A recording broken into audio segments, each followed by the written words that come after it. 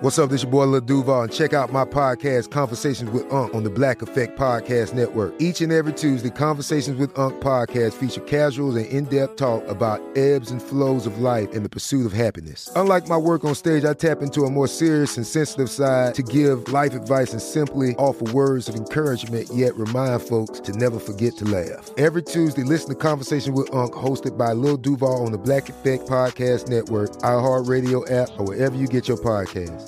Presented by AT&T. Connecting changes everything. At Bet365, we don't do ordinary. We believe that every sport should be epic. Every home run, every hit, every inning, every play. From the moments that are legendary to the ones that fly under the radar. See for yourself when you sign up today and get $150 in bonus bets when you bet just $5. Whatever the sport, whatever the moment, it's never ordinary at Bet365. 21 plus only. Must be present in Ohio. If you or someone you know has a gambling problem and wants help, call 1-800-GAMBLER. Terms and conditions apply. I'm Katya Adler, host of The Global Story. Over the last 25 years, I've covered conflicts in the Middle East, political and economic crises in Europe, drug cartels in Mexico. Now I'm covering the stories behind the news all over the world in conversation with those who break it. Join me Monday to Friday to find out what's happening, why, and what it all means. Follow The Global Story from the BBC wherever you listen to podcasts.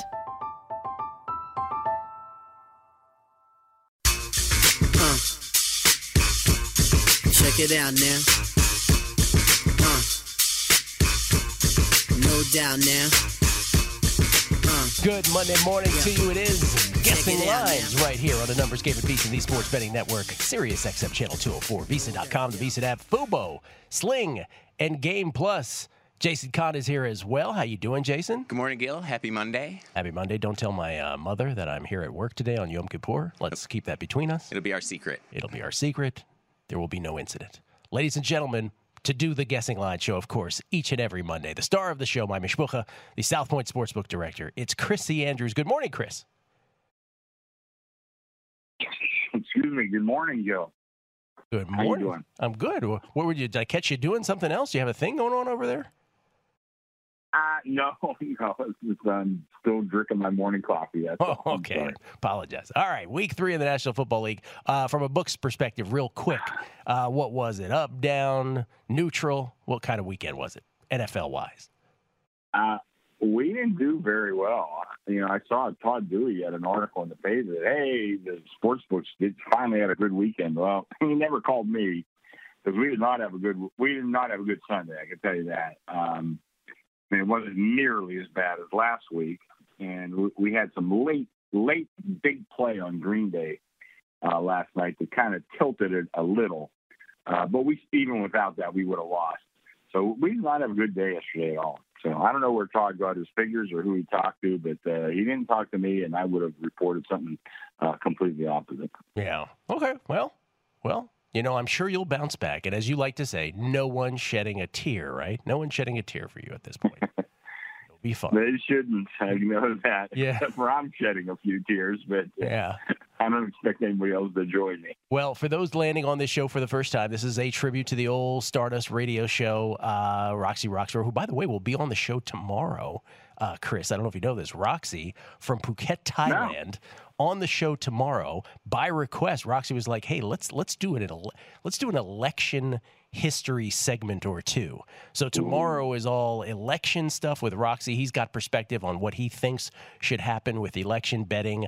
We'll do baseball full-on preview, and we'll actually talk French Open and basketball and football with Drew Dinsick as well. So Jason Weingarten with a baseball preview, Paul Spohr. So tomorrow's show writes itself, for goodness sakes. But today, if you're landing on this is the exercise where I've been a cocoon. I guess what next week's lines are going to be in the NFL, week number 4 as it is. And Chrissy tells me what it actually will be in terms of posting it at the South Point right after this show. And within that exercise, we look to extract value. For the second straight week, this is our third week doing this because we don't do it before week 1. But for the second week in a row last week, 2 out of the 3 that at least I came up with that showed to me a big difference last week came through.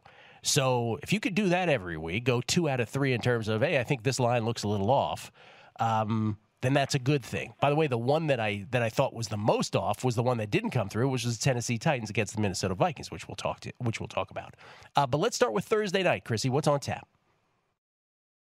Yeah, I'm looking at my notes. I had 3 out of 4 that I leaned and liked. So anyway, yeah. Which would be any profession? Which were your 4? What do I have marked on my sheet? The Steelers. Mm-hmm. I barely got there.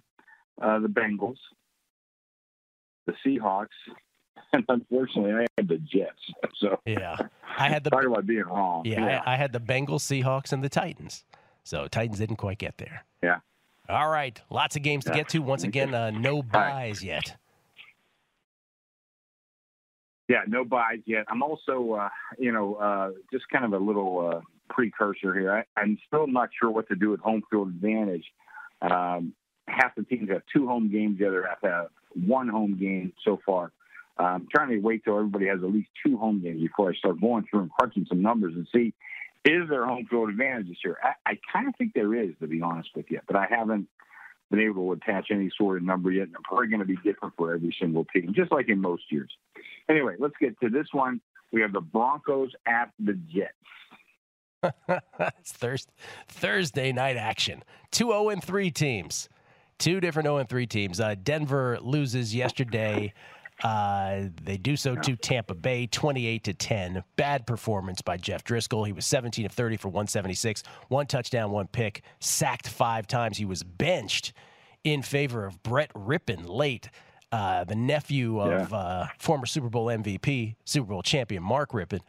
Rippon went 8 of 9 for 53, no touchdowns, 1 pick. He was sacked once. 226 total yards of offense for Denver against Tampa Bay. Not good. Driscoll falls to 1-8 as a starter. By the way, Rippon was called up for the practice squad on Saturday. I didn't even know that he was on the roster when he came in the game. And Vic Fangio, first quarterback decision to be made on the board here.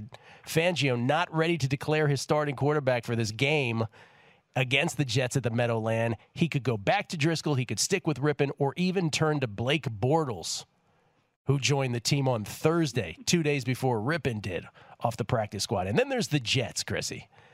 Sam Darnold, 17 of 29 for 168 in their absolute drubbing at the hands of the Colts.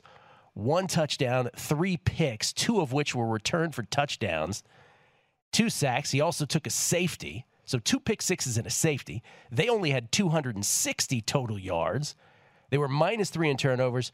But they had the first 19 plays of the game. They were holding the ball for nearly 10 minutes. New York had 188 yards of offense in the first half against the league's #1 defense through 2 weeks, and they only finished with the 260. So it didn't start out badly.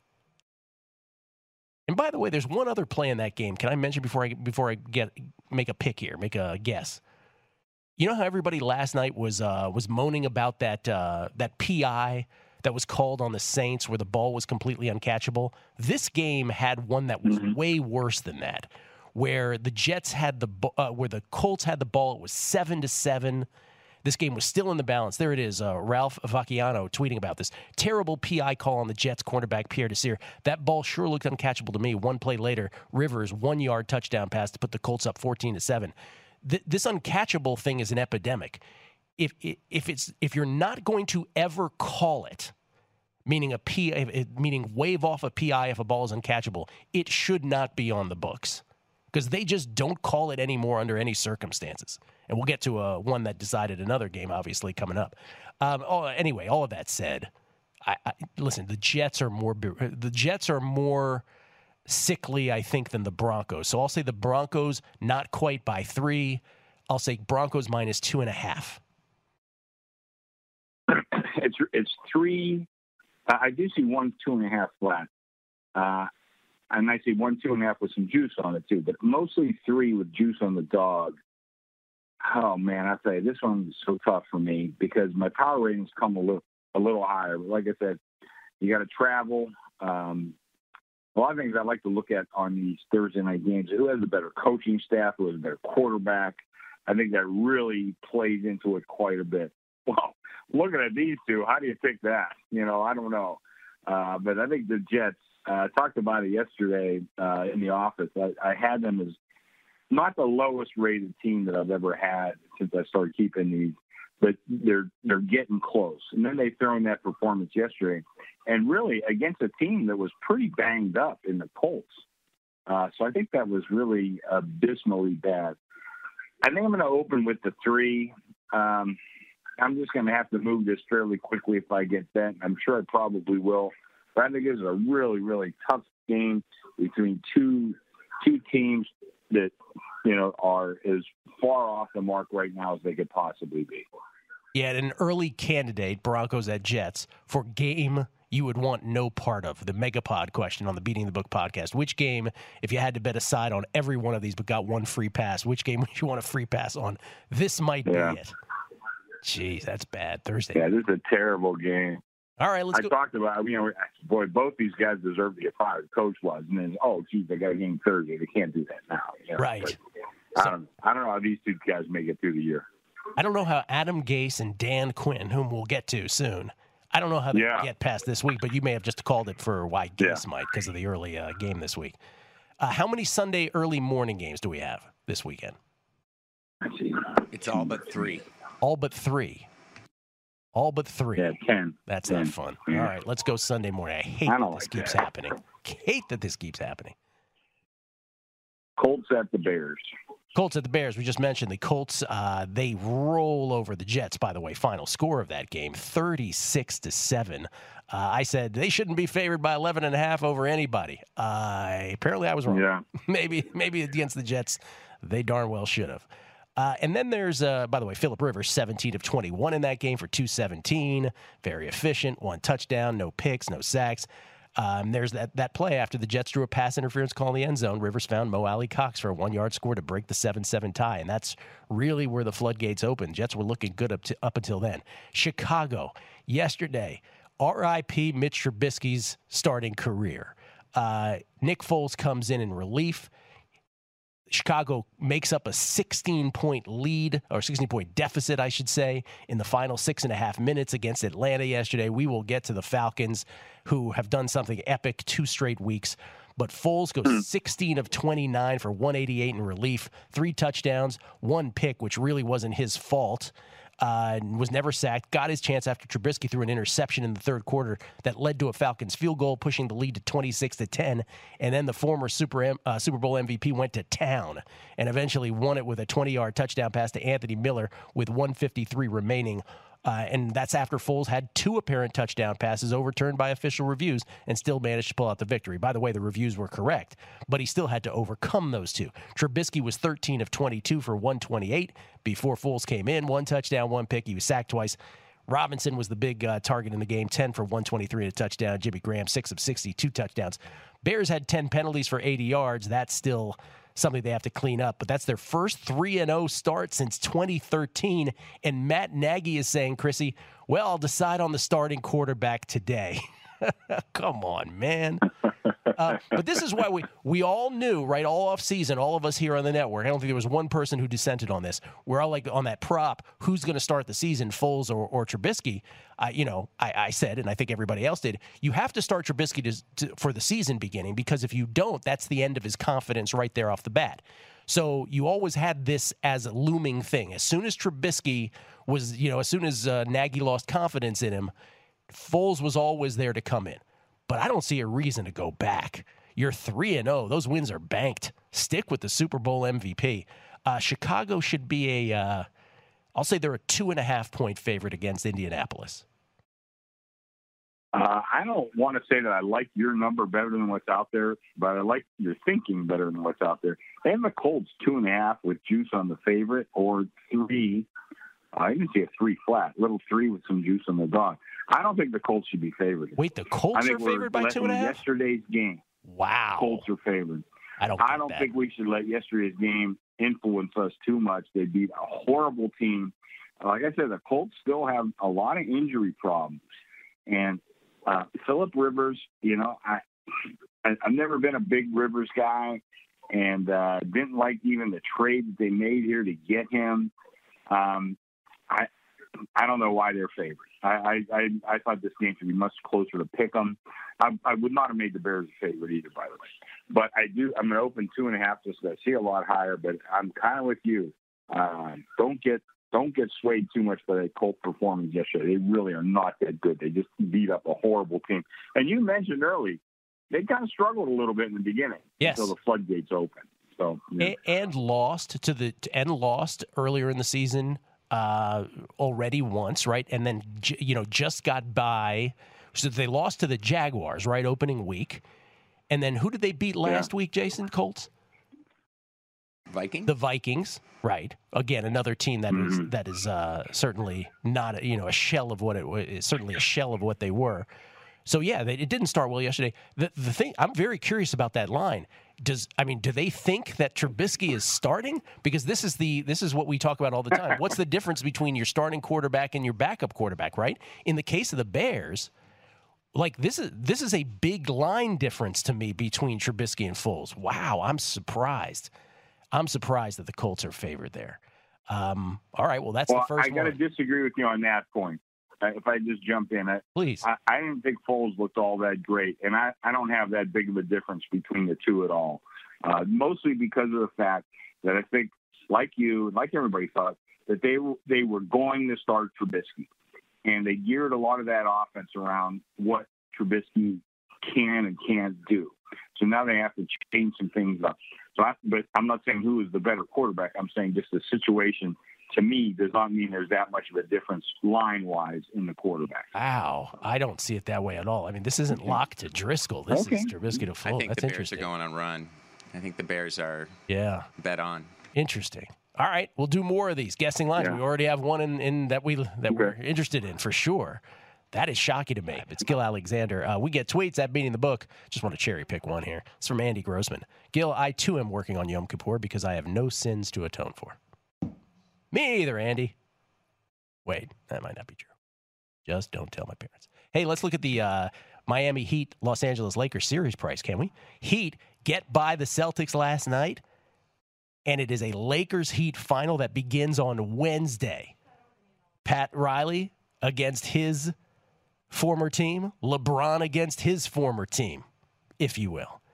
Lakers minus 360, Heat plus 300 at BetMGM. Jason, I bet this immediately when it came out yesterday at plus 317. Give me the Heat. Give me one reason why I shouldn't bet the Heat other than quote, the refs won't let it happen, unquote. There is not one. Okay, thank you. Thanks for that. Just waiting for a deep dive analysis. That guy right there.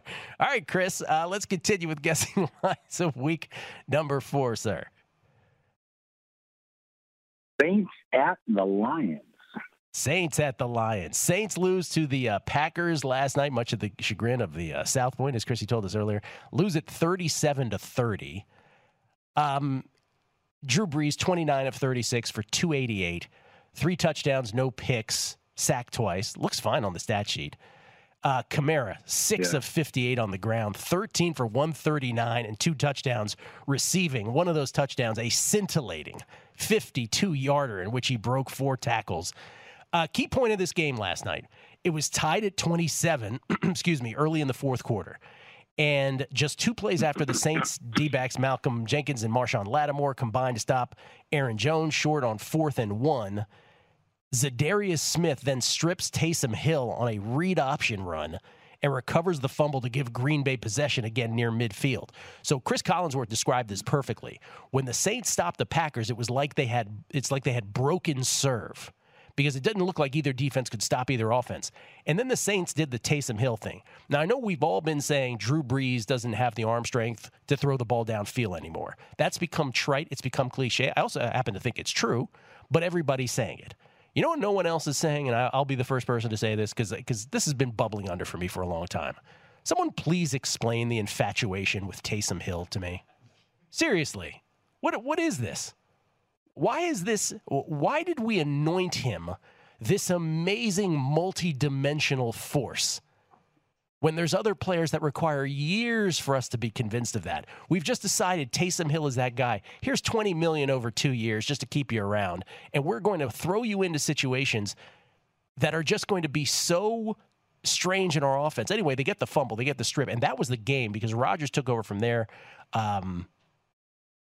took a 10-point lead. I will give Sean Payton credit for this, though, for bettors. After the Packers went up 10 late, I immediately in-gamed the Packers at -6.5, figuring that short of a long bomb into the end zone or a bomb deep into the red zone, Payton would be smart enough to kick the field goal first, down 2 scores, and he did, in fact, do that. So thank you, Sean Payton, for knowing how to play Madden and for knowing what to do optimally in that situation. That's an in-game winner. But New Orleans loses. And then there's Detroit. Detroit beats Arizona, a rematch of last year's Week 1 tie. But they get it done. Stafford, 22 of 31 for 270, 2 touchdowns, no picks. He was sacked 4 times. Calmly led a drive in the final minutes that was capped by Matt Prater's 39-yard field goal as time expired. Lions win for the first time in 11 months. Beat the Cardinals 26-23. Patricia now 10-24-1 in 2+ seasons. 10-24-1. New Orleans will be favored. It'll be more than a field goal. It'll be -4.5. We got 30 seconds here, Chrissy. It's 4, and my power ratings come a little higher, but I really think I like the 4 better. A lot of money, sharp money showed on Detroit yesterday, and I have to give a little credence to that. So I'm going to go with 4, even though my power ratings come a little higher. New Orleans by 4. Okay, anything else you want to say about this? We'll get your comments here after the break. New Orleans -4, Chrissy's putting up at Detroit next week. Both teams now 1-2. A lot of games to get to. Promise you, we'll get to each and every one of them. Coming up, Guessing Lines, Week 4 in the National Football League, exclusively right here on a numbers game, right here at VSiN, the Sports Betting Network. We're just talking about this Joe Montana story, which is amazing. In Malibu, intruder goes into his house, takes his grandchild out of the bassinet in his home, then runs upstairs with the child. The alleged or would-be kidnapper runs upstairs. Montana and his wife try to reason this intruder out of the child, or to just let go of the child. A tussle ensues. Montana's wife wrests the child away from her, and then she flees, and they catch her. Joe Montana, everybody. Unbelievable. Unbelievable is right. Jeez, that has nothing to do with anything. I'm just amazed by the story. Hey, Chrissy, did you want to add anything to New Orleans, Detroit, or the Joe Montana shenanigans?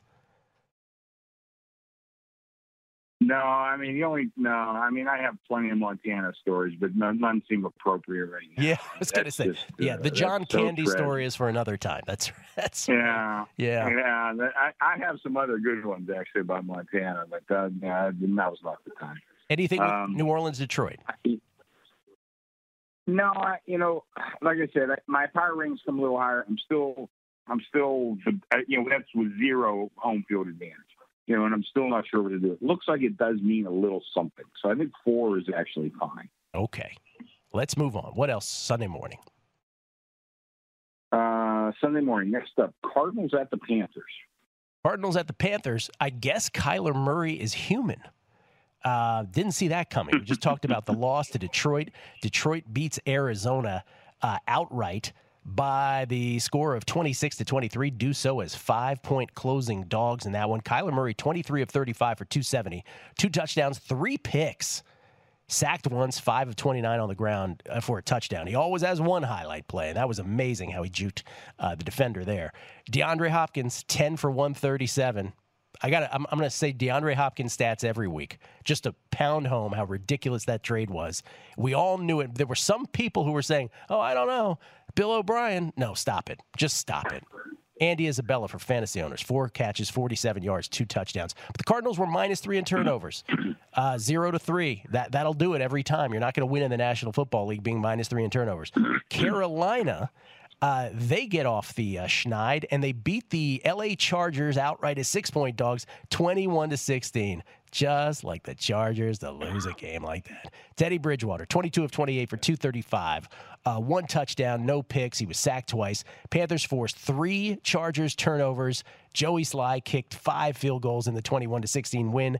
Carolina snaps a 10-game losing streak dating to last season. Came down to the final play, though. Chargers in position for a go-ahead touchdown in the final seconds, and they should perhaps have won it.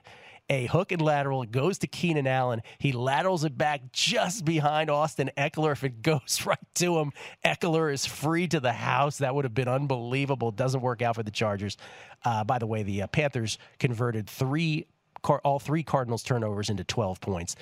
Panthers averaged 3.9 yards per carry without All-Pro Christian McCaffrey, so they didn't really make up for his absence, but they do get the win. I'll say Arizona. I mean, I'm not going to read too much into either of those two outcomes yesterday, so I'll say Arizona -6. That my power range actually come to 6.5 again with no home field advantage. I have to give them a little something. The number I see right now is 4, and I don't have a beef with that. I'm going to go with 4. Actually, I think I've never been the biggest Murray fan, and I also think the Panthers are they played hard.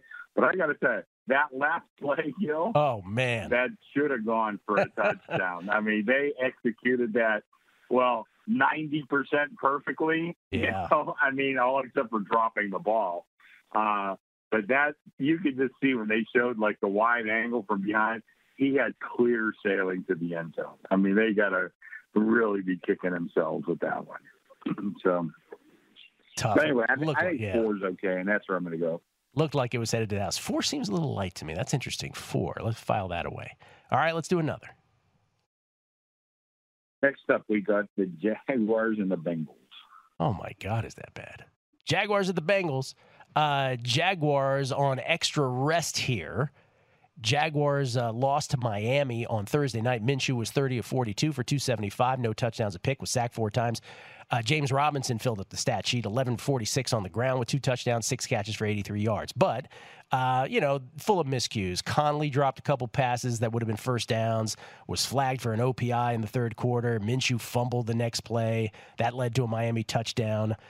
Their left tackle, Cam Robinson, was disqualified for making contact with an official following that fumble. Whole bunch of errors. I'm just listing a couple. So Jacksonville's 1-2. Cincinnati gets a tie with the Bengals yesterday. With the Eagles yesterday. Burrow, 31 of 44 for 312, 2 touchdowns, no picks. He was sacked 8 times, was Joe Burrow.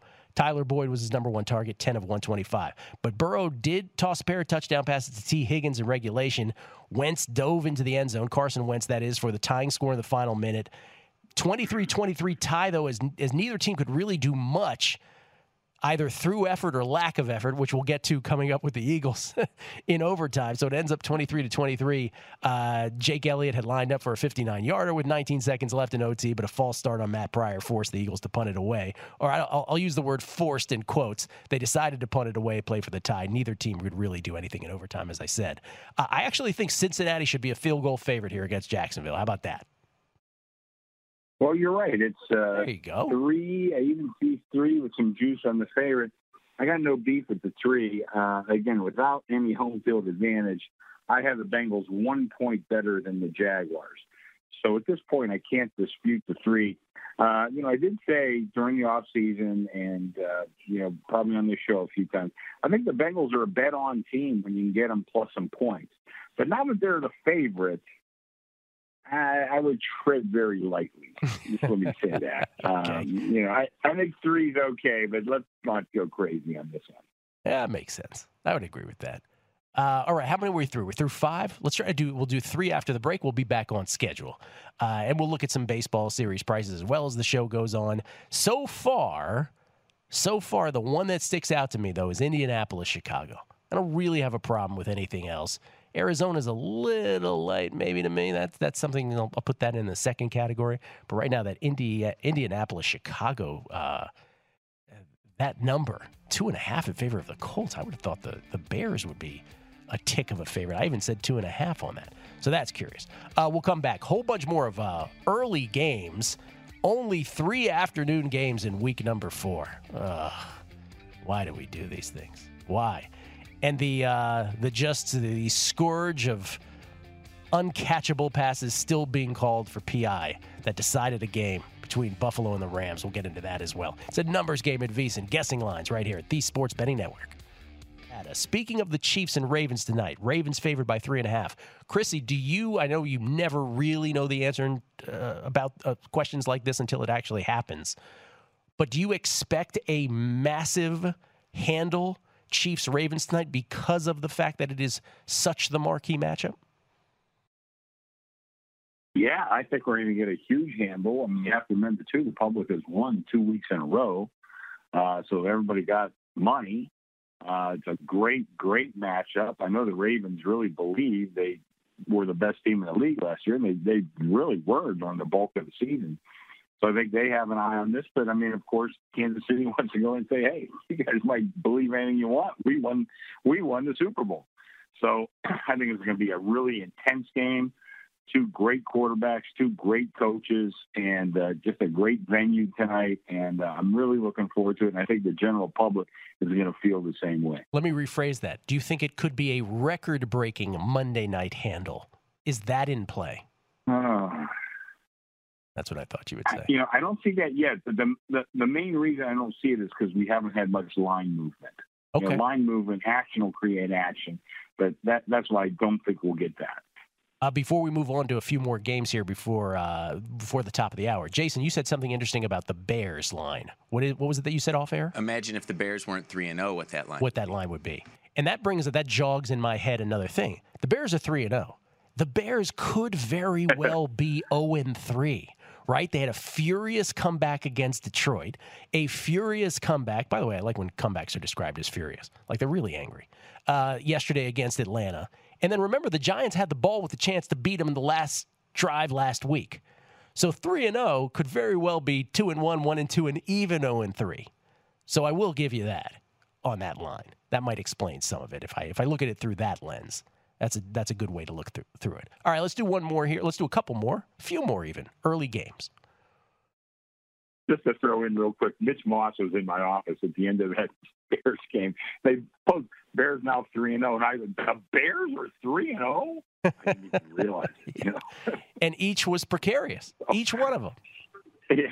Yeah, I know. Okay, next up, we got the Browns and the Cowboys. Browns and the Cowboys. Browns beat the Washington football team yesterday, and they did so, I guess, in the end pretty handily. They did so by the score of 34-20, easily covering the 7-point spread. But they were really helped along by the antics of Dwayne Haskins, who, to me, is still not quite ready for prime time. So Cleveland, for the first time in 6 years, the Browns have a winning record, everybody. For the first time since Week 14 of the 2014 season, the Browns at 2-1 have themselves a winning record. Mayfield against the Washington football team, 16 of 23 for 156. Didn't really have to do much. 2 touchdowns, no picks. He was sacked twice. Nick Chubb got it done. 19 for 108 on the ground with 2 touchdowns. Dallas loses to Seattle. And anybody who had Dallas yesterday and is like, oh, it's such a bad beat, stop it. At Bet365, we don't do ordinary. We believe that every sport should be epic. Every home run, every hit, every inning, every play. From the moments that are legendary to the ones that fly under the radar. See for yourself when you sign up today and get $150 in bonus bets when you bet just $5. Whatever the sport, whatever the moment, it's never ordinary at Bet365. 21 plus only. Must be present in Ohio. If you or someone you know has a gambling problem and wants help, call 1-800-GAMBLER. Terms and conditions apply. I'm Katya Adler, host of The Global Story. Over the last 25 years, I've covered conflicts in the Middle East, political and economic crises in Europe, drug cartels in Mexico. Now I'm covering the stories behind the news all over the world in conversation with those who break it. Join me Monday to Friday to find out what's happening, why, and what it all means. Follow The Global Story from the BBC wherever you listen to podcasts. Xfinity has free premium networks for everyone this month, no matter what kind of entertainment you love. Addicted to true crime? Catch killer cases and more spine-tingling shows on A&E Crime Central. Crave adventure? Explore Asian action movies on Hi-YAH. Searching for something extreme? Check out skating, snowboarding, and more on Fuel TV Plus, the global home of action sports. And find crowd-pleasing bops on iHeartRadio's Hit Nation playlist. There's new free shows and movies to love every week. Say free this week in your Xfinity voice remote. Stop. DJ Metcalf willingly just let go of the ball on the way into the end zone. Please. Yeah. Dak, 35 of 55 for 455. Good Lord. 3 touchdowns, 2 picks. He was sacked twice. Career highs for him in both yards and attempts. Gallup, 6 for 138 and a touchdown. Wilson, 3 for 90 and 2 touchdowns. That's Cedric Wilson, by the way. Zeke, though, held in check, 14 of 34 for a touchdown, 6 catches for 24, but 511 total yards of offense for Dallas. But we knew this is what this game was going to be about between Seattle and Dallas, right? A lot of offense and no defense. Seattle wins it 38-31, and they do cover the 5.5-point spread. Dallas, once again, a lot of penalties, 10 for 59. But Dallas trailed 30-15 after Prescott fumbled on the first play of the second half, and then Russell Wilson subsequently threw his 4th touchdown pass. Prescott then threw touchdown passes of 42 yards to Cedric Wilson, 43 to Michael Gallup, and then Zerline's 42-yard field goal with 4:03 left gave Dallas a 31-30 lead. Aldon Smith, big on the Cowboys defense with 3 sacks, 2 tackles for a loss, 4 quarterback hits, and a pass defensed in his most impactful game of the season. But it was Russell Wilson and the Seahawks in the end.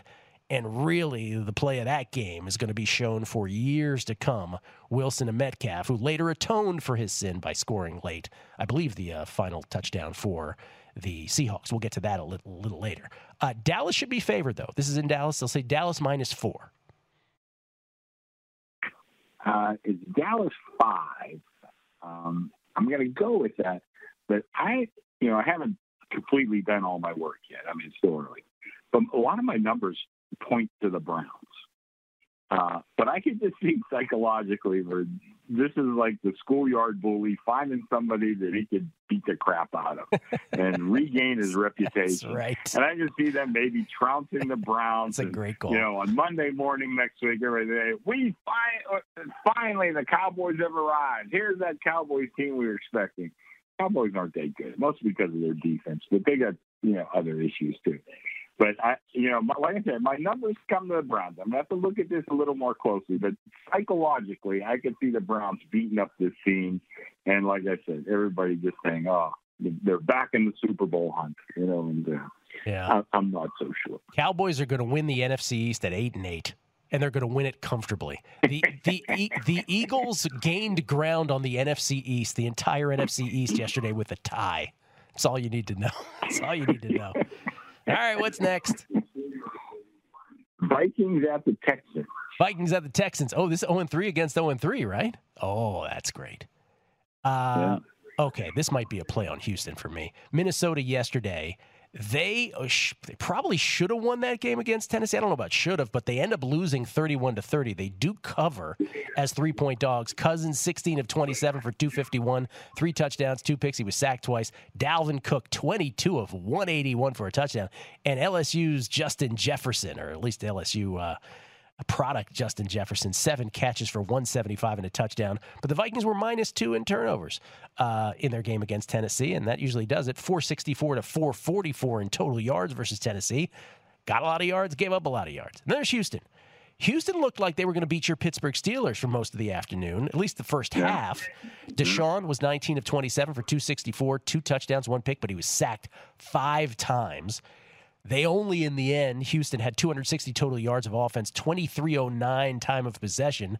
Houston managed just 51 yards and 2 first downs in the final 30 minutes in the second half to fall to 0-3. They opened 0-3 in 2018 and rallied to win the AFC South. Remember that. I'm not sure that's going to happen this year. But I'll say Houston should be more than a 3-point favorite. I think they should be a 4.5-point favorite here. How about that? You're a shade high. I see 3.5, 3.5, but mostly 4. I think the 4 is good. Again, my numbers would not indicate that they should be such a big favorite. But you look psychologically.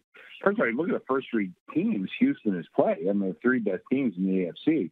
So they are 0-3, but that was almost like expected that they could be, at that record. Thought maybe they could pull out 1 win, and actually the wise guys did that on Houston yesterday to beat the Steelers.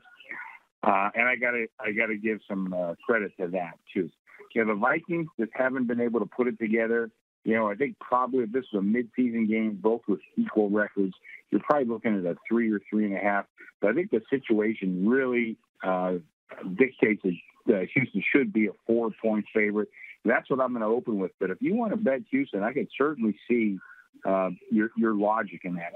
I have a feeling Houston's going to be the right side here. Yeah, I do too. All right, let's try to squeeze in one more here. Seahawks at your Miami Dolphins. Seahawks at the Dolphins. Seahawks 3-0. Miami on extra rest here at 1-2. Seahawks, as we mentioned, beat the Cowboys yesterday. Dolphins beat the Jags way back on Thursday. DJ Metcalf, I mentioned it earlier, catches a 29-yard touchdown pass from Russell Wilson with 1:47 remaining. Seahawks hold off the Cowboys 38-31.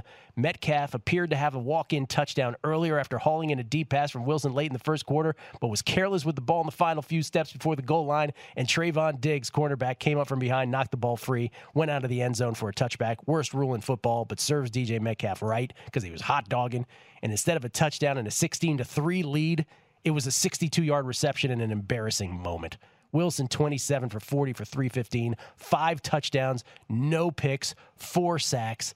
He's thrown 5 touchdown passes now, setting a record for the most scoring passes, 5 touchdowns yesterday, setting a record for the most scoring passes in the first 3 games of a season with 14. He became the first quarterback to have at least 4 touchdown passes in each of the first 3 games, and the 5th quarterback to throw 5 touchdown passes in consecutive games. Metcalf ends up 4 for 110 and a touchdown. Lockett 9 for 103 touchdowns. And here's a Russell Wilson stat for you. Since Russell Wilson's arrival, everybody ready for this? The Seahawks are 58-0 when leading by at least 4 points at halftime. Wow. Courtesy of stats. 58-0 when leading at halftime by 4 points or more. Excuse me. By at least 4 points, yes.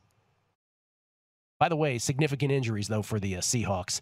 Jamal Adams, groin strain. Chris Carson, sprained knee. They lost both their starting guards, Iapati and Damian Lewis, in the first half. And then there's Miami on extra rest, who shellacked Jacksonville. I'm going to say Seattle -6. You can tell me what the number is, and you can comment on this after the break, Chrissy. What's the number? 6.5. 6.5. All right, that makes sense.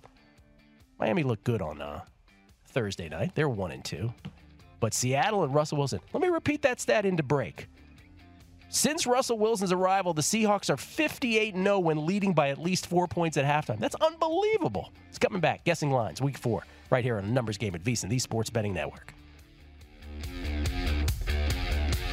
Hour number 2 of Guessing Lines right here at VSiN, the Sports Betting Network, rather. Sirius XM Channel 204. VSiN.com, the VSiN app, Vubos, Ling and Game Plus. It is Gil Alexander. Producer number 7, Jason Kahn, is here. Chrissy Andrews, my mishpucha, runs the South Point Hotel Casino right here, letting us know what he will post right after the show at the South Point Hotel Casino. By the way, here's a tweet from Ryan Smith. How do you suppose the Bears are favorites? Did you see the numbers the Colts defense put up? Colts have better wide receivers and better running backs, also a better coach. Well, the Colts, again, have beaten the Jets and a defensively bereft Vikings team and lost to the Jags.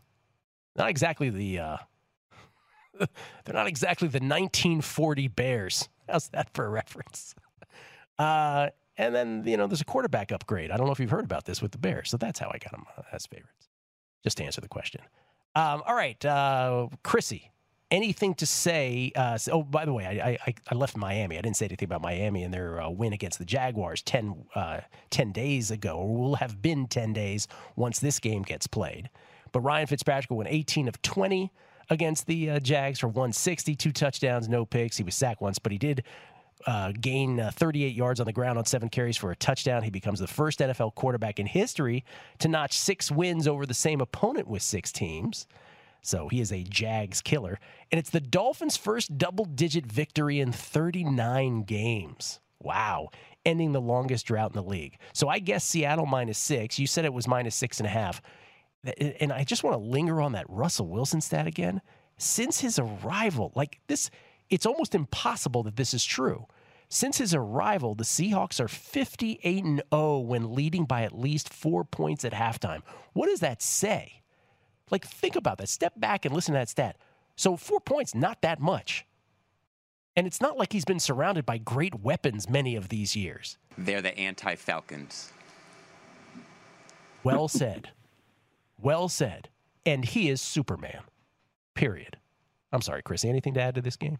Seattle at Miami or any of that? Yeah, one thing. First of all, you keep calling him DJ Metcalf. DK Metcalf. Oh, DK and I know Metcalf. that because I want to keep calling him. I want to call him Decaf Metcalf, which Decaf my kids Metcalf. would go crazy making fun of me if I did. Yeah, DK Metcalf. I'm sorry. DK Metcalf. And the other thing I want to say, I looked at Fitzpatrick's numbers, 18 to 20, 160 yards, 8 yards. But, geez, is that all? Then I look at his QBR, 97.2, because he really, those few numbers I mentioned don't tell the story at all. He was much, much better than that. But I think it's a live dog, but, I'm not crazy about betting against Russell Wilson very often. But he's getting 6.5 points at home with Miami. I think that's a good number myself. Okay. So we're halfway through. We're still on early games. Man, we're still on early games on Sunday. All right, what's next? Yeah. Chargers at Tampa Bay. Chargers at Tampa Bay. We already mentioned the Chargers figured out a way to lose to the Panthers. They lost 21-16. Should have perhaps won it with that final beautiful hook and lateral, but they couldn't get the pitch from Allen to Eckler. And so they get the loss. Chargers 1-2. Tampa Bay's 2-1. Tampa Bay, they beat Denver 28-10. Pretty dominant performance. By the way, Eckler, who would have coasted it, Herbert, 34 of 49 for the Chargers yesterday for 321. 1 touchdown, 1 pick. He was sacked twice, did lose 1 fumble. He becomes the 3rd quarterback since the merger to throw for 300 yards in his first 2 starts. Eckler did end up with 12 carries for 59 yards and a touchdown, 11 catches for 84. Keenan Allen, 12 for 123 and a touchdown. Chargers were 10 of 14 on 3rd down.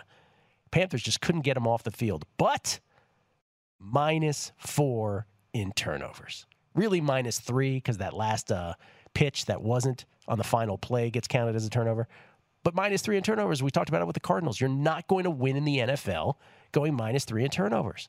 On the final play, I mentioned Allen caught the ball at the Carolina 15, but the lateral to Austin Eckler, too high. Tom Brady for the Bucks, 25 of 38 for 297, 3 touchdowns, no picks. He was sacked twice. Gronk shows up in a stat sheet, 6 for 48 in terms of his receiving yards. Tampa Bay -6. Chrissy. I like your number better. It's 7.5, really a blanket 7.5. Wow. But my numbers come a little lower. And I thought maybe I was a lonely voice crying in the wilderness, that I'm still not 100% sold on the Tampa Bay team. Now, I think they are getting better, and I think by the end of the season, they may be where we're anticipating that they will be. But I don't think they're there yet. The defense is very good. Brady's good. I don't want to knock him too much, but, he's good. He's not Tom Brady of 5-6 years ago. I think his numbers are shade high, and I'm going to put a little X next to the Chargers name here. I like that side. I think that's a take right there. Plus +7.5. A lot of points. Gil Alexander, Chris Andrews. It is a numbers game right here at VSiN, the Sports Betting Network. This is Guessing Lines. We do it each and every Monday during football season. Tribute to the old Stardust radio show with Roxy Roxborough. It's a exercise to try to extract value in next week's lines, and pretty much Chrissy's first reactions through the first couple weeks of the season and my own, by and large, have been good. The instincts have been good. There have been exceptions each week, but by and large, most of these have gone our way. First instincts oftentimes the best, and then we spend the rest of the week convincing ourselves otherwise, overthinking it. We still early on Sunday? What's next? Yeah, we got 2 more early games. Jeez, yeah. So bad.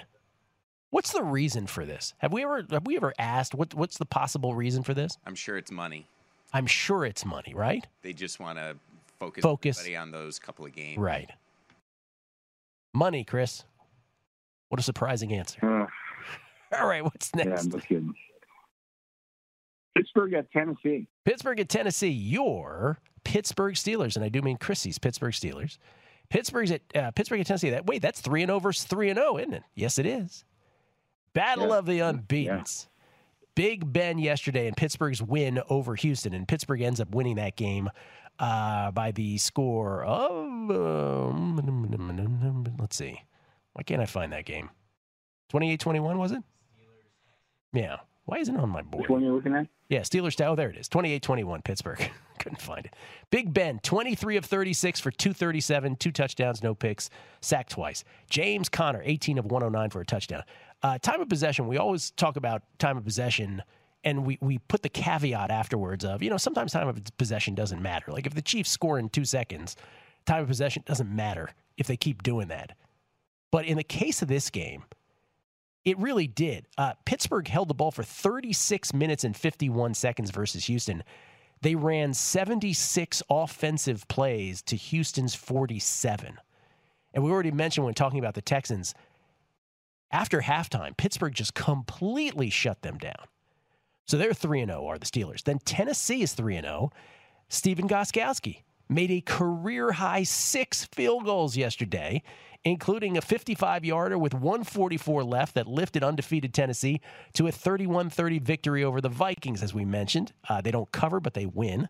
After Ryan Tannehill directed another comeback, guiding the Titans on a go-ahead drive in the fourth quarter, or overtime, rather, for the 6th time in 16 games since becoming the starter of the Titans. Titans 12-4 now behind Tannehill, including the playoffs, and they're 15-0 when Henry, the NFL rushing leader last year, hits the 100-yard mark. Tannehill was 23 of 37 for 321, no touchdowns, 1 pick. He was sacked once.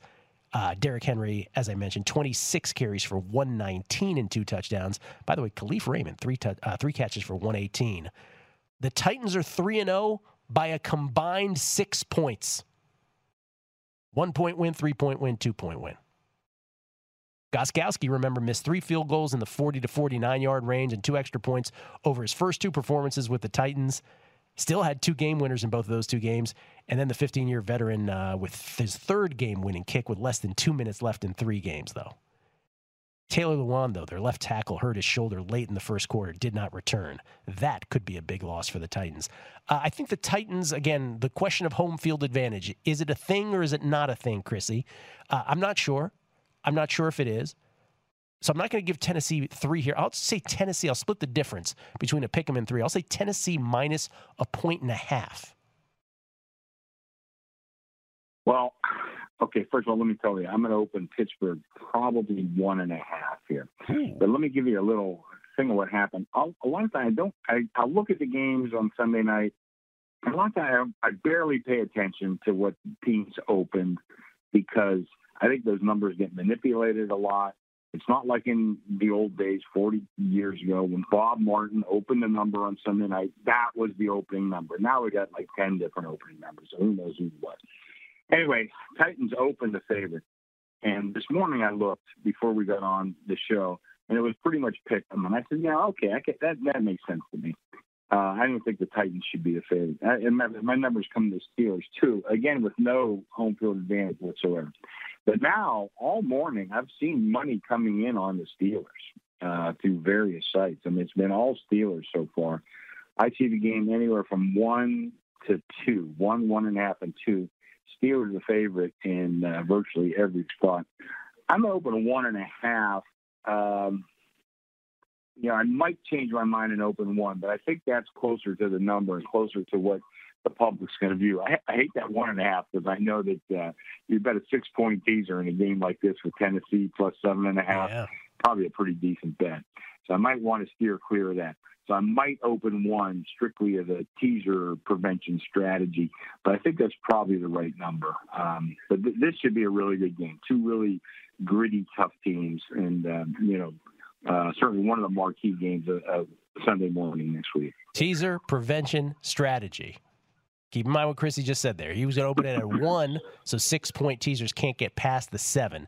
I think if this is plus 1.5 either way, it's a great teaser leg, whether it's Tennessee or Pittsburgh. Probably. Yeah. Probably, okay. Yeah. And I could see the outcome going either way. Really could. All right. What's next?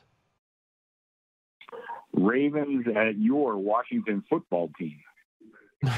I don't have much to say about this. Ravens haven't played yet. They play tonight. They're 3.5-point favorites against the Chiefs, which is not only the marquee matchup of the weekend, but really the marquee matchup of the entire NFL regular season. You couldn't put 2 teams together that would be a more anticipated matchup than the Chiefs and the Ravens tonight. Defending Super Bowl champions against last year's regular season best Baltimore Ravens. And then there's the Washington football team. We already talked about them. They lost to Cleveland. They probably could have had a chance here if they just didn't turn the ball over like they did. But they did. And Dwayne Haskins was 21 of 37 for 224, 2 touchdowns. He was picked 3 times, sacked 3 times. By the way, he fumbled twice. He lost one of them on that Myles Garrett strip sack. Terry McLaurin, the only real Redskin consistent offensive weapon, 4 for 83, 4 catches for 83 yards. And the Skins lost, the Washington football team lost rookie defensive end Chase Young to a groin injury. So we got to monitor that situation. That's not good. He never came back once he left that game. So Baltimore will be sight unseen again tonight. We don't know. But as a placeholder, 14's not enough. I'll say 14.5. Well, that's interesting. My numbers come to 14.5. But I think 13 and 13.5 during this game. Ravens. Give me the Ravens. Yeah. It could be a little letdown after tonight's game, win or lose. Not much of a travel, though, obviously, from Baltimore to Washington. Like I said, my numbers come to 14.5. I think I'm going to open 13.5 because I see both numbers, 13 and 13.5, and I'll be a little bit on the higher end. But, what do we diminishing returns? We talk about sometimes when you bet these big chalks in the NFL. It's easy to cover a 14.5 and never really be in the game. So I'd be very careful.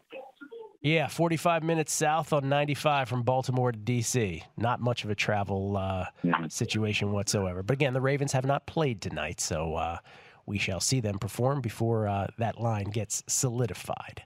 All right, we go to the afternoon then, according to your numbers. I think this is an afternoon game, finally. Yeah. We got the Giants at the Rams. Giants are 0-3. Jets and Giants are 0-3. There you go, New York. We're gonna have a great time on primetime action tonight on MSG Plus, talking about those two teams. Daniel Jones may not be good. I don't know yet, Chrissy. Jury's still out. I'm not sure about Daniel Jones. 17 of 32 for 179.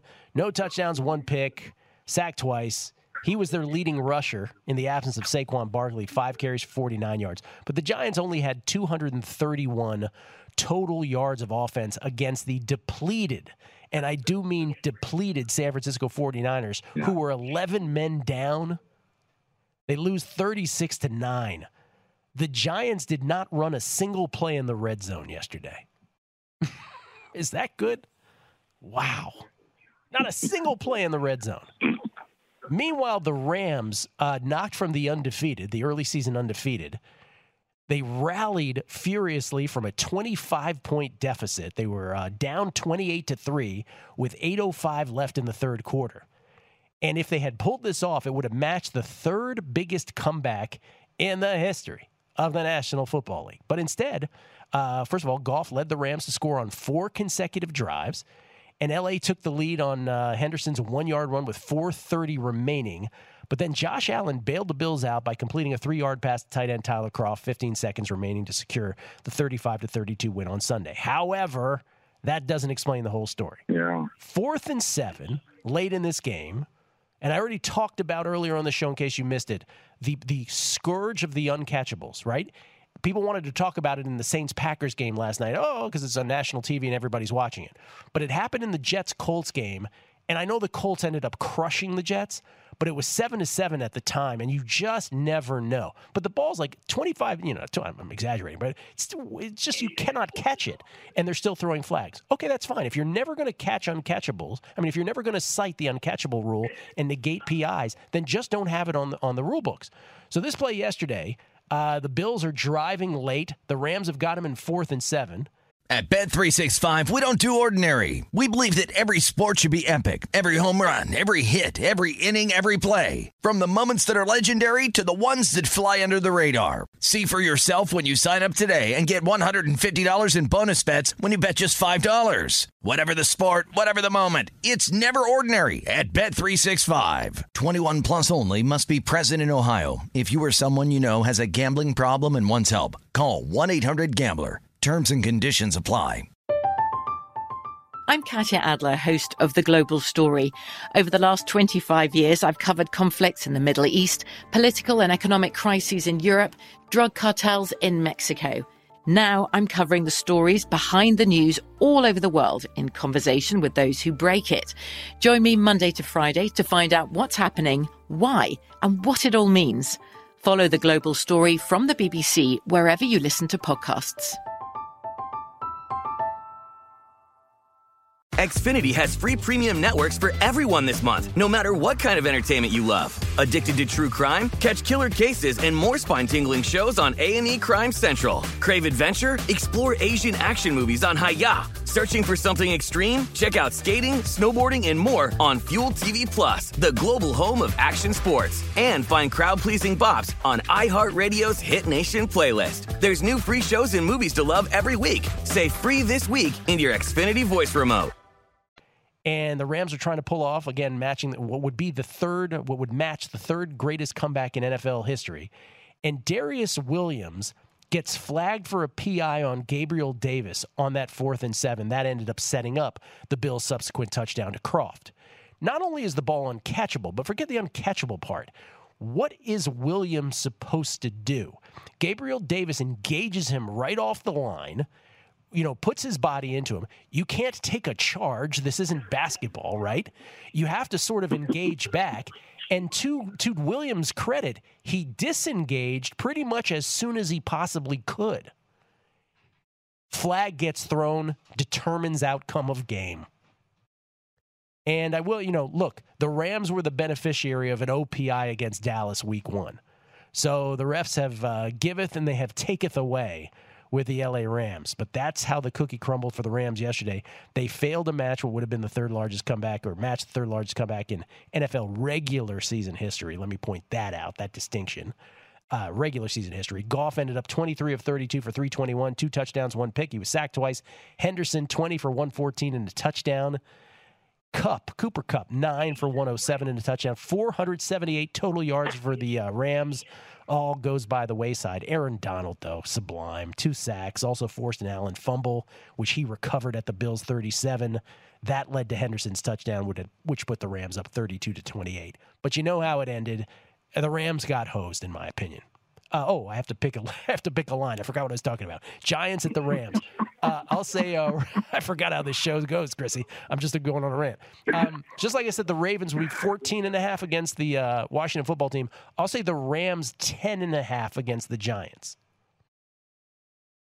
Yeah, you're right. It's 13. And by the way, is that what I was wondering? Is he ever going to get to the number? Sorry, forgot. I'd be 13. I definitely like that better. I mean, so much wise guy money showed up on the Giants yesterday. That was one of the few games we won. But they looked as horrible as they could against a team. I know we talk about decimated with injuries. I've never seen a week 3 team as decimated by injuries as this 49er team. Amazing. And they played great. Amazing. You can't take anything away from them. So I think, the Rams, they definitely got hosed. And I think the Rams are a lot better than we thought going into this year. So I like 13. I could see this going higher. I just don't know what this Giant team has. I really don't. And the Rams, that offense is really good. And you talk about Aaron Donald, and sometimes the stat sheet doesn't tell you everything. He decimated him. But he decimated that front line for Buffalo. I mean, they could not handle him at all. He ripped right through them virtually every play. I don't know how the grading system works for these guys when they look at it, but that's got to be one of the highest graded defensive tackles that I've seen so far this year. I mean, he just ripped right through a pretty good offensive line. So 13's the number, but I'll tell you what, I'd be hard pressed to bet the Giants. You said, Chrissy, this is interesting to me. You said the wise guys were all over the Giants yesterday. And I would assume the rationale would be because the Niners had so many players out, which is fine. Okay, I get that. But the Saquon Barkley absence didn't negate that for them. Well, and then Shepard too. Their best receiver. I mean, that barely has gotten mentioned, but evidently not. I mean, I'll tell you what, they'll look up and down that Niner lineup and who missed the game yesterday. I mean, it's like a Pro Bowl caliber players. I mean, that's really, key guys missed for that team. They're on the road 2 weeks in a row in New York, actually 2 weeks in a row. I could see their logic. I didn't want to take a big stand against them by any means. But they were about 1,000,000% wrong. They couldn't have been more wrong. Yeah. Well, I was wrong about other things, not about that one. But Giants lose outright to the Niners 36-9. We'll get to the Niners when they come up and all of their laundry list of injuries that they overcame to win that game. Giants didn't run a single play in the red zone. Let me just repeat that. We'll come back. We'll continue with the, I think there's 2 more afternoon games and then the primetime games, and we'll take a look at baseball series prices for the rounds of 3. It's Guessing Lines right here on the Numbers Game at VSiN, the Sports Betting Network, brought to you by BetMGM Nevada. Chrissy Andrews is here. My mishbucha, he runs the South Point Hotel Casino Sportsbook. Again, he's posting these right after the show. This is not some vague exercise we're performing here, and we're not doing this for show. Chris, you're actually posting the numbers you say you're going to post right after this show, correct? Yeah, just when I hang up, my next minute or two, I call Louie, and we put up the numbers. Yeah, Louie. All right. What's next in the afternoon on Sunday? That's a great name for a bookmaker, by the way. Louie. Totally. I got Louie on the line. Get me Louie. Listen, Louie got the game 3. I don't know why you got it. All right, what's next? The New England Patriots at the Kansas City Chiefs. Oh, okay. New England was my survivor pick yesterday. Got through. What is that? North of 100. Got knocked out of Circa Survivor yesterday. Really? Yeah. So that's about. There was almost 9. What was it? 800 something left. I'm not sure. What's the rule on the tie? Losers. So a lot of people lost on the Eagles. Yeah, I mean, I don't mean they're losers as human beings. I'm not commenting on them as humans. I'm just saying. Oh, come on, you're making a judgment. They just lose survivors. What I mean. Yeah, no, you got to win. That's brutal. It's brutal. Well, we'll get to the Eagles. We'll get to that in a bit. But New England beats the Raiders. I decided to go with the Patriots. Cam, 17 of 28 yesterday for 162, 1 touchdown, 1 pick, 2 times sacked. Sony Michel, 9 for 117 on the ground. Rex Burkhead showed up in a big way for the Patriots yesterday in James White's absence. James White, whose father tragically died in a car accident just before last week's game. Burkhead said, all for James White. 6 for 49 on the ground with 2 touchdowns, 7 catches for 49 and a touchdown through the air. Season high 250 yards rushing for the Pats against the Raiders yesterday. Pats ended up winning it, going away 36-20. But I'll say this with all these NFL games, even in the blowouts. Our brains tend to think, oh, the Colts crushed the Jets. Oh, the Patriots won it going away against the Raiders. But these games turn on these these singular plays, and then it's just gates, floodgates open. That game yesterday, to me, flipped. It was 13-3 Patriots late in the first half, and the Raiders came right downfield in the final minute. The long pass to Renfro at the half-yard line right there that set up the touchdown. So it was 13-10 going into the locker room, and the Raiders had all the mythical momentum at that point. And then they get the ball in the second half, and Daniel Carlson sets up for a 41-yard field goal attempt that, quite frankly, not only would have put it 13-13, but with 10:43 left in the third quarter, but it's anybody's game at that point. He misses. Short field Patriots, and the route was on. Missed field goals, man, especially in this day and age. It's amazing how they flip games like that. And they're at Kansas City. Kansas City hasn't played. They play tonight. They're 3.5-point dogs, of course, against the Ravens. So sight unseen with the Chiefs tonight. I will say Kansas City, not quite a field goal. Let's give the Patriots a Patriots point. So I'll say -6. I see 7, a little bit of 6.5. Actually, 7 with juice on the dog. 6.5. I like the 6.5 a little better. Yeah. I think the Patriots are good enough to keep this close. Still, like what Belichick's doing with this team. Big surprise. I think we're getting a little ahead of ourselves on Cam Newton with some of the talk. But nonetheless, I think 7 would be a take for me in this game. So I'm going to open 6.5, and let's see what happens tonight. Yeah. You agree with me on that premise, though? Like, so much of recency bias is formed by one play changing outcomes dramatically. I've always felt that way about the NFL. Well, yeah, and there's no question about that. And I remember when I was doing some work with William Hill way back yonder. I wanted to get an algorithm for predicting, in-game. I said, you can't do it in the NFL. I mean, just, one team could be ready to score. They fumble. It's 6 points the other way. It's a 14-point swing. And you don't see it that often, but you see stuff like this where these, soccer, a goal is one. Football, it could be 6, 7, 8. A field goal streak. It's this bizarre scoring system that we have really, attached ourselves to and just take for granted. But it really is a bizarre system, and sometimes these scores can't get accentuated one way or the other. Yeah. One more afternoon game to get to. 2 more prime time, obviously a Sunday night and a Monday night. Defying recency. That's what so much of this is about. And then, of course, we'll look back on all these, which we like best. It's week number 4, Guessing Lines, right here on a Numbers Game at VSiN, the Sports Betting Network. We get tweets at Beating the Book. It's Gil Alexander here, everybody. Thanks for joining us once again. This is from Raj Body. Producer number 7, if you use hook and lateral in a sentence instead of hook and ladder, I will add 1 month to the over-under on your tenure with Gil.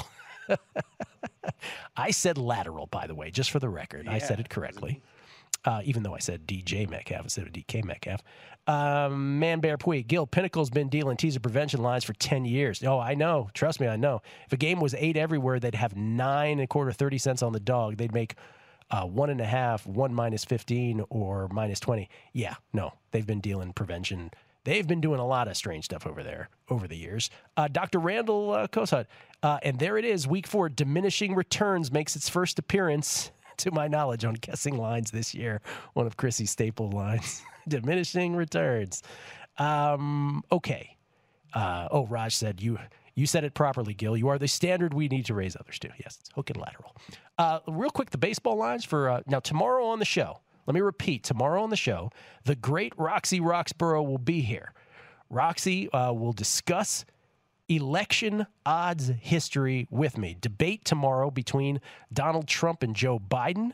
And Roxy's going to do, just a couple segments with us, recounting historical odds from 1948 to the present with his personal experience betting and booking since 1976 with an emphasis on the upcoming tilt, plus some caveats to booking elections never discussed before. That's a podcast. We got to put that in podcast form, too. And then we'll do a baseball preview as well with Jason Weingarten and Paul Sporer, and we'll have Drew Dinsick to talk tennis, French Open with us, NBA Finals, and the National Football League. What a show tomorrow. Wow. Here are your opening playoff series prices. National League, Cubbies minus 190, Marlins plus 160 coming back. The Bartman rematch. Too soon?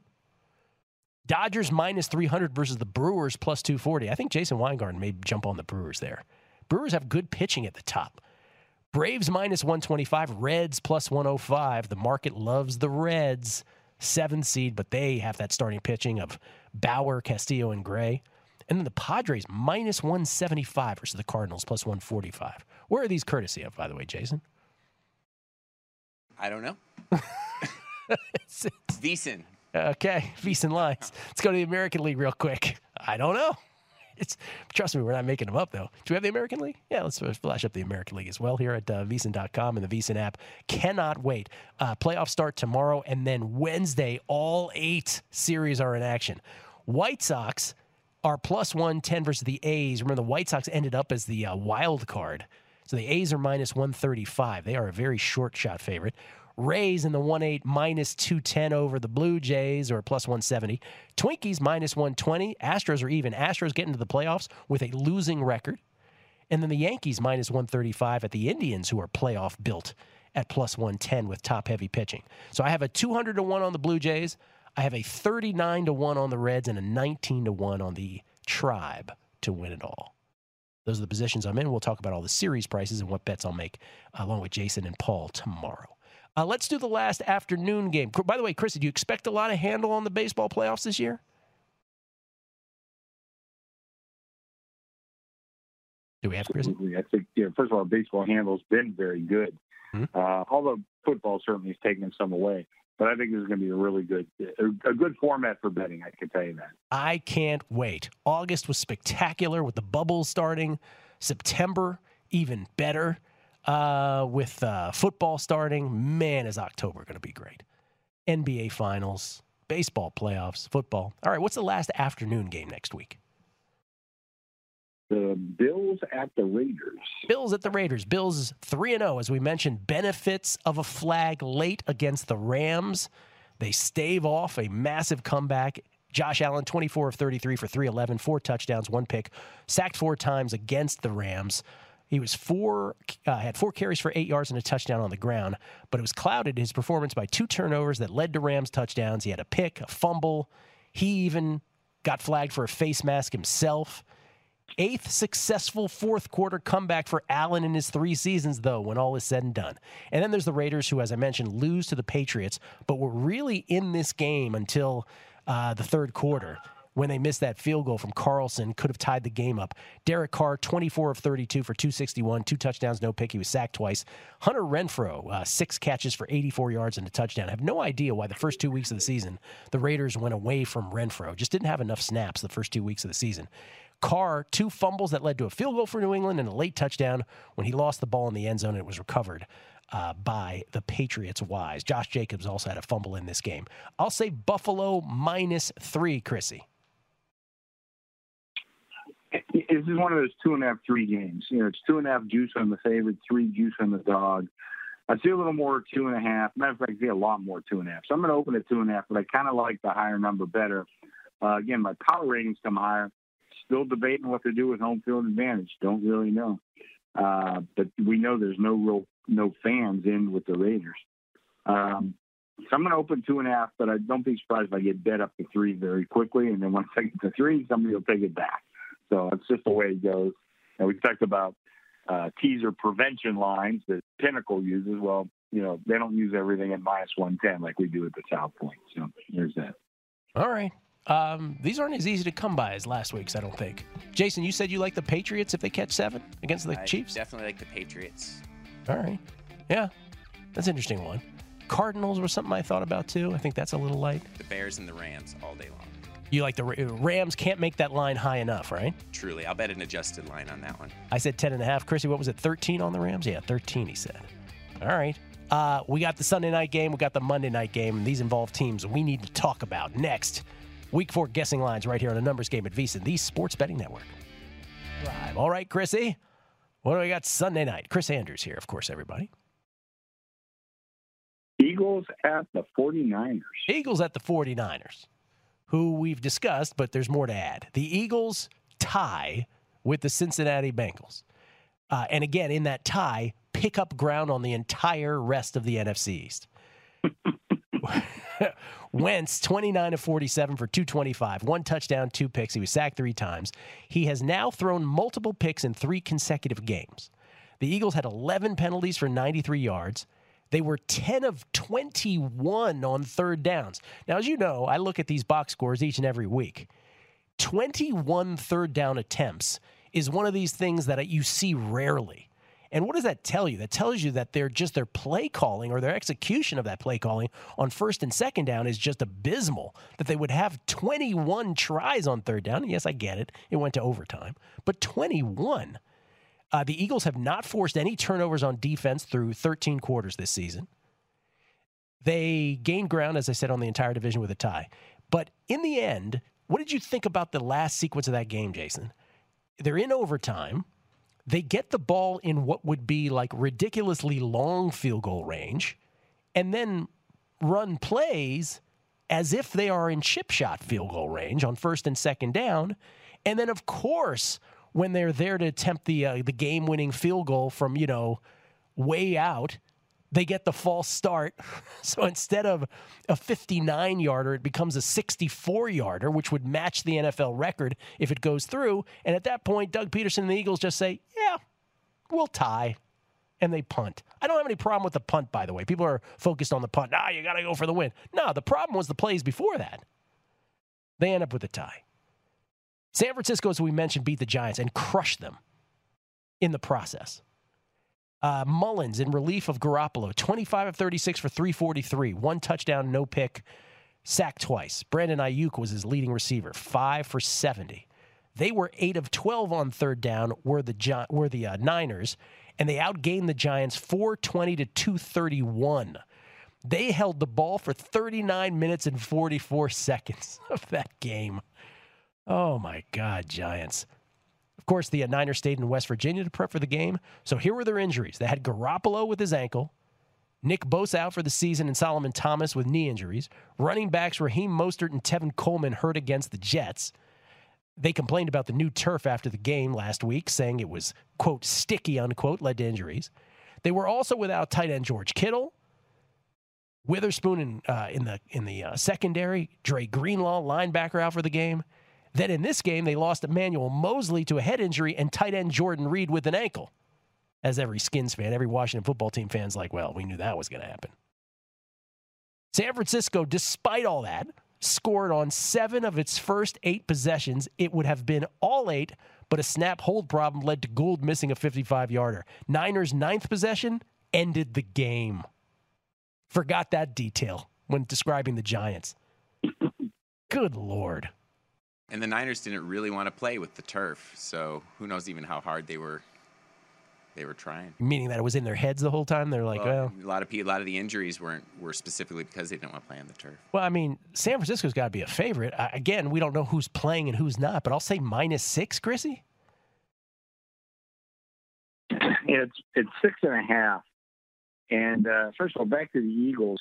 When I was watching that game, I was watching them with their play calling when they had like a 59-yard field goal in their pocket. And I'm thinking, am I adding this up wrong? Is it really like even like 49 is no like gimme? I'm thinking, what am I looking at here?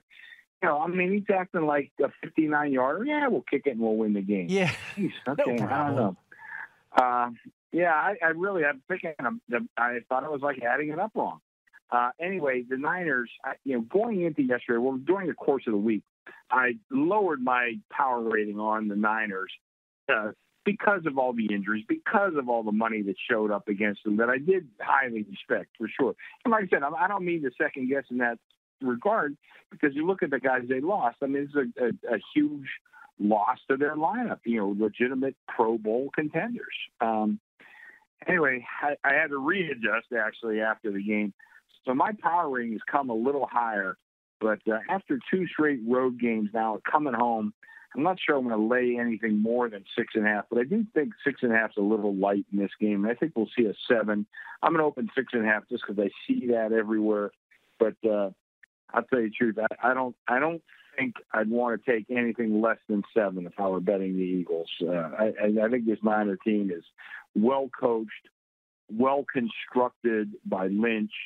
A lot of good things I could say about this 49er team, and I think they'll handle this Eagle team. I wouldn't take anything less than 7, and I think that's where we're going to wind up on this game. Did you also notice that, how they put on the TV telecast, they put the line, where they sort of estimate is the field goal line? And in this particular one with the Eagles at the end of overtime, like they put it way back. Like they're like, 59 will be fine. That was the weirdest thing. I was like, that's why I said, am I adding wrong? That I forgot like the 10 yards in the end zone or what? What did I do? Jake Elliott, 59-yarder. They're like, yeah, that'll be fine. Even the TV people were on Peterson's side. Then it was 64. They're like, all right, whatever.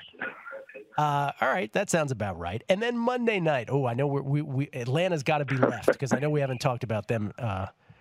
Yeah. Atlanta at Green Bay. All right, Green Bay wins last night. They do so 37-30. Rodgers 21 of 32 for 283, 3 touchdowns, no picks, and a sack. Lazard 6 of 146 and a touchdown. Packers, as we talked about when talking about the Saints, scored 10 points in the final 9 minutes to pull out the win. With the Packers' top receiver, Devontae Adams, unable to play because of a hamstring injury. So Green Bay and Aaron Rodgers just motoring along, 3-0. Rodgers seems to be in sync with LaFleur, who's just been, experiencing almost, nothing but wins. What is 16-3 now in regular season since he's been head coach? And then there's the Falcons. The Falcons became the first team. They're 0-3. So this is 0-3 versus 3-0. The Falcons became the first team in NFL history to lose back-to-back games in which it led by 15 or more points in the final period. That's according to Stats. had 99% win probability per Next Gen Stats a week after having 98% win probability last week versus Dallas.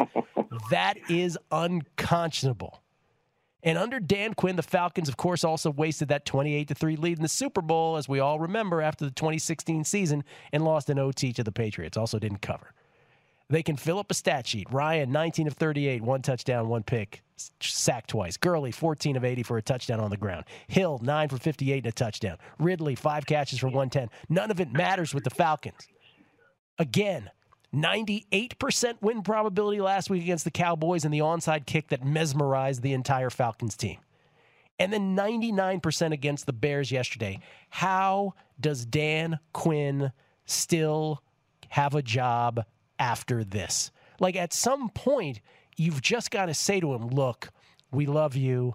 You're actually a better coach than this, obviously, than the results are showing. But I mean, you lose the room at some point, don't you? Oh, I have to make it. I have to make a guess. I'm sorry. I forgot I got to make a guess. Green Bay -6. Yeah. 6? Oh, my God. You get flooded if it's 6. Oh, it's low. And my numbers come to like 8.5. Oh, wow. Yeah. My numbers come to 8.5. But it's 7, and I see some 7.5 juice on the dog. I know I'm going to get the 7.5 on this game come Monday night. I know that. And whatever the total is, and I'm looking right now at 58, I think that's the highest on the board. Yes, I'm going to try to stay above it because last night that was the biggest thing. I know we got that late on Green Bay, but they pounded me all week on the over on that game. And thank God I had the wise guys coming in and taking under on that New Orleans game, Green Bay. Because they will bet me over, and I have a feeling they're going to get there with these two defenses. And by the way, we keep talking about quarterbacks. We're talking about Mahomes. We're talking about Jackson. We're talking about Russell Wilson. Let's not forget about Rodgers. This guy looks like he's playing as good a football as I've seen in a long, long time. He is really playing well. And, don't go too far down your list before you mention this guy. But I think he lights it up. I hope I don't need Atlanta next week is all you said. But they're probably a good dog to take with more than 7. They're probably a good dog to take because they're the kind of team they'll fill up a stat sheet with a lot of numbers, but you won't have a chance to win the game. So in the end, I think from this exercise, I like Chicago, Arizona, and Houston. There's a poo-poo platter, but that's who I think I like. How about you? I like Chicago, the Chargers, and New England. Yeah, you're with Jason on New England. Chargers, I'm going to have to hold your nose on that. Chrissy, I thank you as always. Always fun, man. And we'll do this each and every Monday. Yeah, thank you. Chris Andrews? My pleasure, Gil. Really, it's my favorite 2 hours of the week. Mine, too. I text you after the show every week. I'm like, mine too. Favorite 2 flies by. Chrissy Andrews, everybody. The name of the book, by the way, Then One Day. Available at Amazon and hopefully other places where books are sold.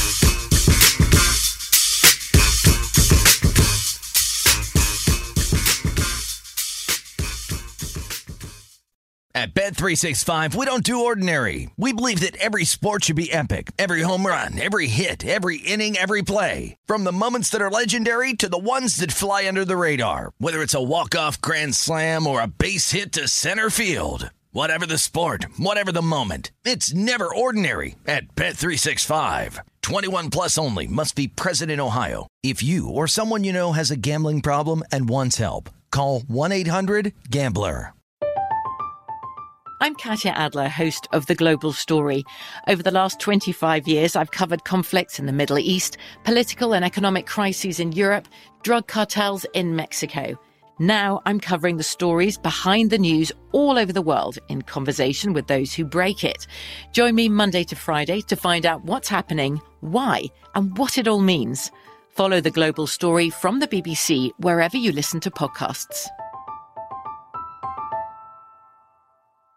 Xfinity has free premium networks for everyone this month, no matter what kind of entertainment you love. Addicted to true crime? Catch killer cases and more spine-tingling shows on A&E Crime Central. Crave adventure? Explore Asian action movies on Hi-YAH. Searching for something extreme? Check out skating, snowboarding, and more on Fuel TV Plus, the global home of action sports. And find crowd-pleasing bops on iHeartRadio's Hit Nation playlist. There's new free shows and movies to love every week. Say free this week in your Xfinity voice remote.